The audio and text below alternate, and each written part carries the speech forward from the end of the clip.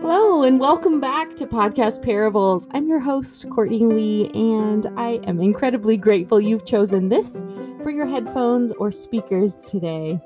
It's a great privilege and joy to bring the stories of the Bible to life.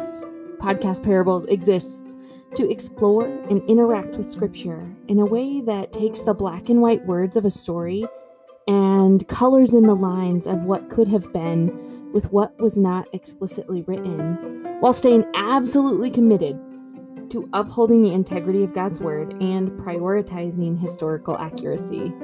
A long sentence to say, we love stories from the Bible, and we try to be as accurate as possible while also giving ourselves permission to imagine what could have been. We are in our 4th season here at Podcast Parables. If you're new here, welcome. So glad you're here. Thank you for joining the fun. Feel free to hop back to any of the first 3 seasons, maybe the unnamed women of the New Testament, or people from the genealogy of Jesus, or even we feature Bible kids. They're all great, and I would love for you to go back and listen if you missed any or if you're new. If you want more stories from the Bible, then you're in the right place. This season, we are calling it Gen 1, which focuses in on the first generation of the church, proclaiming Jesus and building the church. But beyond Peter and John and Paul, who were the other people in the story?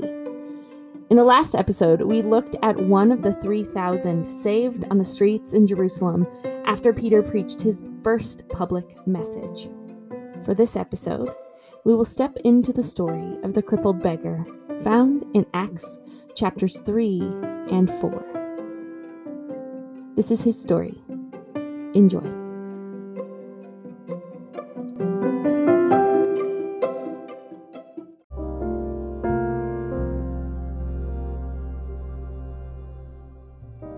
They carry me here every morning. It's not my favorite part, but it's necessary if I want to eat. We have a deal. They get 10% of whatever I earn for the day, just for lugging me up here to the beautiful gate. Started at birth.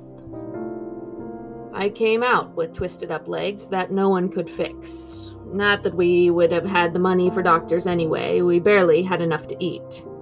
Add a son who couldn't work or contribute, and that just made things worse. Then, my parents died in an accident when I was 12. As a result, I was left a cripple and an orphan, and soon thereafter, a beggar. It sounds sad and lonely, but it wasn't all bad. My life had always been hard, even with my parents alive. What was one more thing? I learned early on that my attitude had a lot to do with my own outcome. Even if I didn't have control over my legs, I had my sight, my hearing, my arms. I had my smile. I loved to make people laugh. There's a whole crew of us out there. The leftovers. That's what we call ourselves. They taught me the ropes of this life on the fringe. It wasn't high class, but we had each other's back. They taught me everything about life on the streets. The most important of which was the art of the charm. If I wanted to eat, I had to get people to put coins in my hands. If I wanted people to put coins in my hands, I had to get them to notice me. If I wanted people to notice me, I needed a shtick. Now for this. I had multiple tactics. For women, well, I appealed to their compassion and inborn desires to make sure people were cared for and had enough to eat. The eyes are the key for this strategy. The eyes unlock the heart, especially a woman's. Not 100% accurate all the time, but it worked most of the time.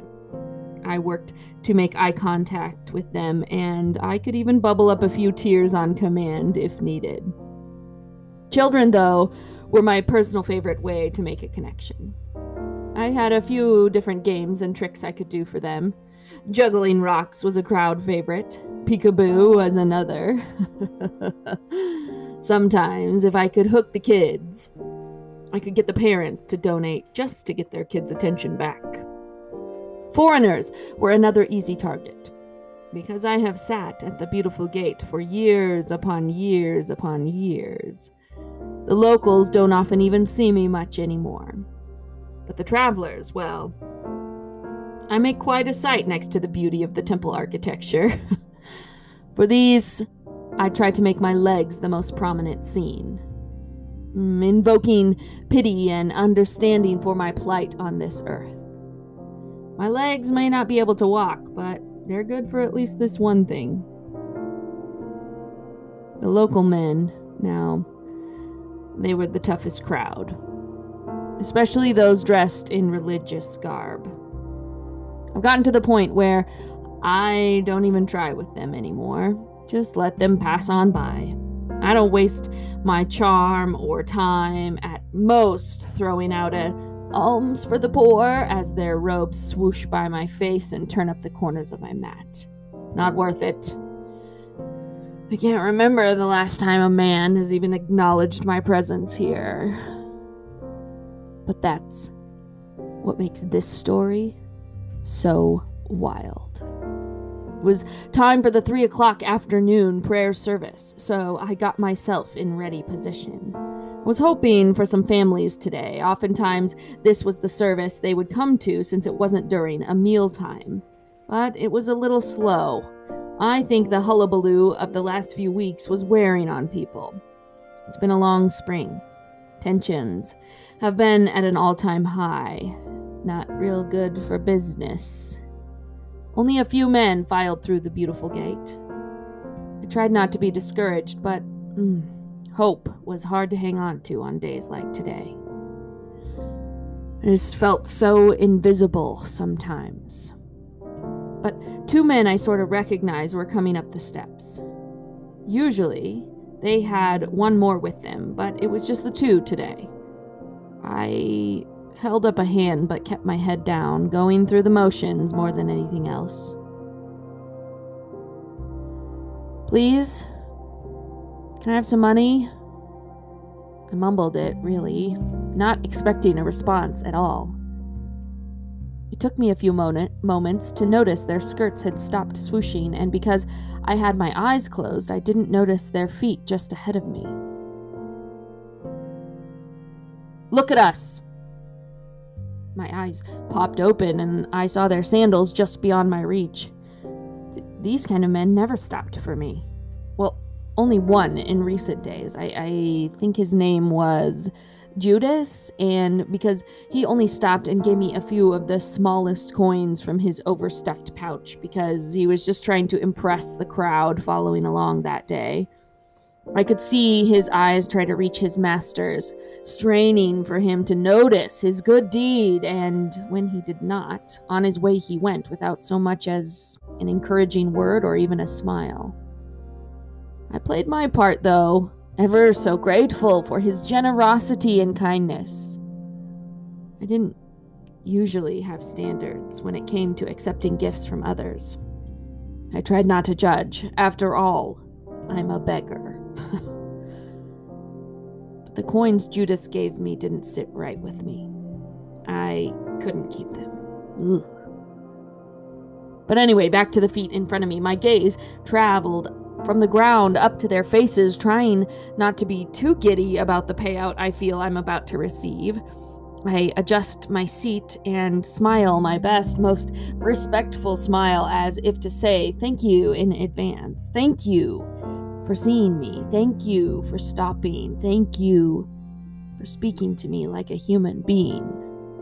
Thank you for wanting me to look at you in the eyes. Perhaps even thank you for making a way for me to eat tonight. The larger man looked at me intensely, but the other had a softer sparkle in his eyes.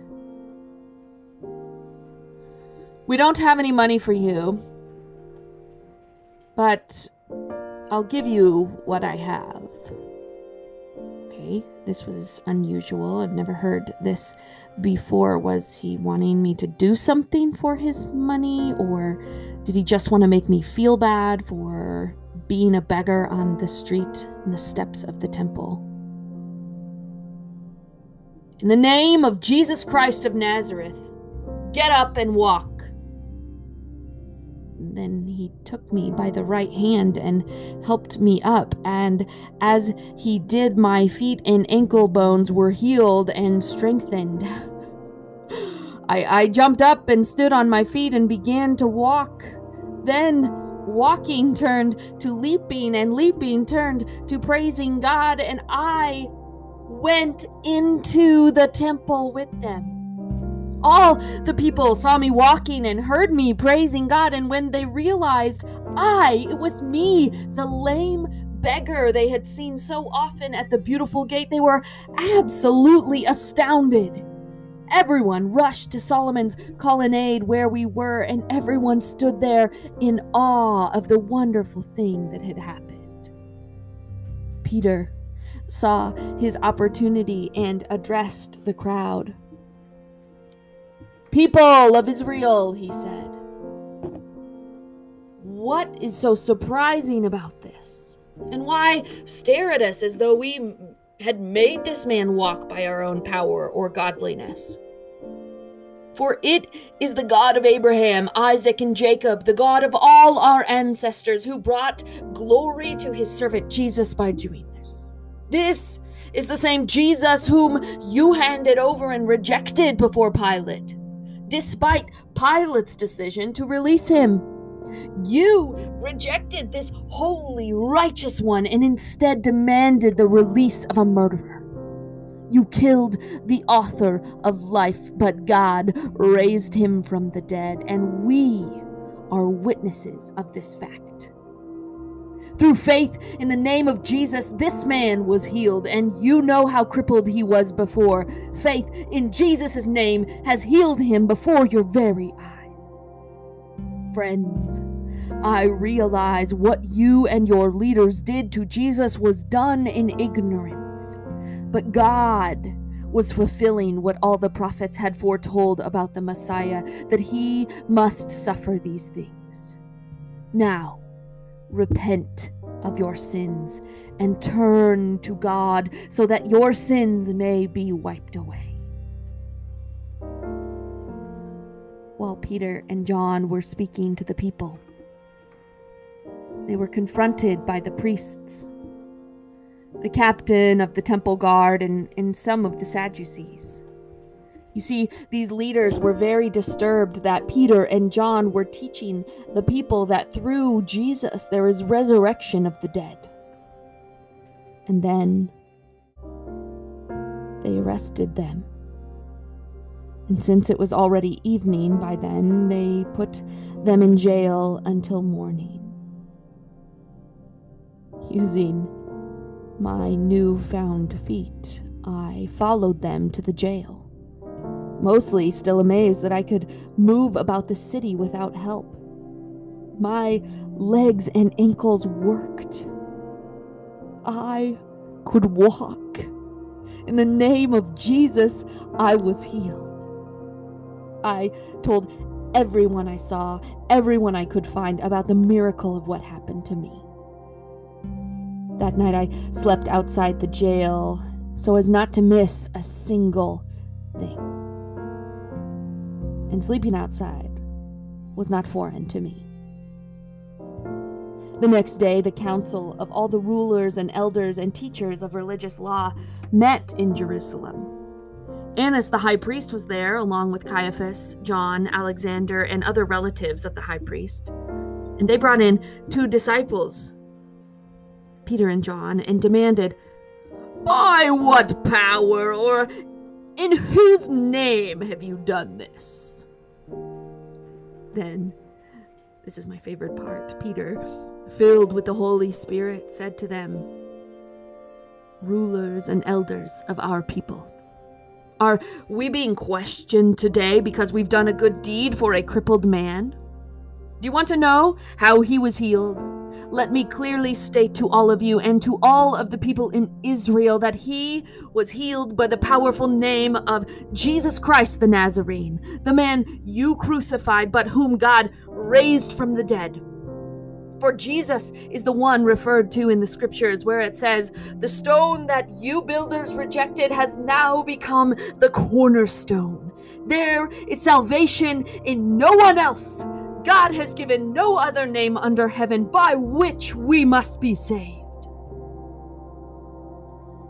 The members of the council were amazed when they saw the boldness of Peter and John. For they could see that these were no ordinary men. They had no special training in the scriptures, but they also recognized them as men who had been with Jesus. But since these members of the council could see me standing right there among them, there was nothing they could say. So they took a moment to confer among themselves, and finally they came back in and commanded us, Peter, John, never to speak or teach in the name of Jesus again. But Peter and John replied, "Do you think God wants us to obey you rather than him? We cannot stop telling about everything we have seen and heard." The council then threatened them further, but finally they let them go because they didn't know how to punish them without starting a riot. For everyone was praising God for my miraculous sign, the healing of a man who had been lame for more than 40 years. As soon as they were freed, Peter and John returned to the other believers and told them what the leading priests and elders had said. When they heard the report, all the believers lifted their voices together in prayer to God, and I joined them. "Oh, sovereign Lord, creator of heaven and earth, the sea and everything in them. Oh Lord, give us, your servants, great boldness in preaching your word. Stretch out your hand with healing power. May miraculous signs and wonders be done through the name of your holy servant Jesus." And after this, the meeting place shook. We were all filled with the Holy Spirit, and then they continued to preach the word of God with boldness. All of us believers were united in heart and mind, and we all felt what we owned was not our own, so we shared everything we had. The only thing I had to share was the leftovers, so I rounded them up and brought them in, and Jesus made a way for me to walk. But more importantly, he made a way for all of us to belong. We served in whatever ways we could. The apostles also testified powerfully to the resurrection of the Lord Jesus, and God's great blessing was upon us all. There was no needy people among us, no need to beg, because those who owned land or houses would sell them and bring the money to the apostles to give to those in need. It wasn't perfect, because none of us were. But God's love and the name of Jesus bound us together. Everyone always teases me because I am always up, moving around. I have a very, very hard time sitting still. But when they tease, I just shrug and say, "Hey, I sat for 40 years, and I intend on spending the next 40 on my feet telling everyone the good news of how Jesus saves."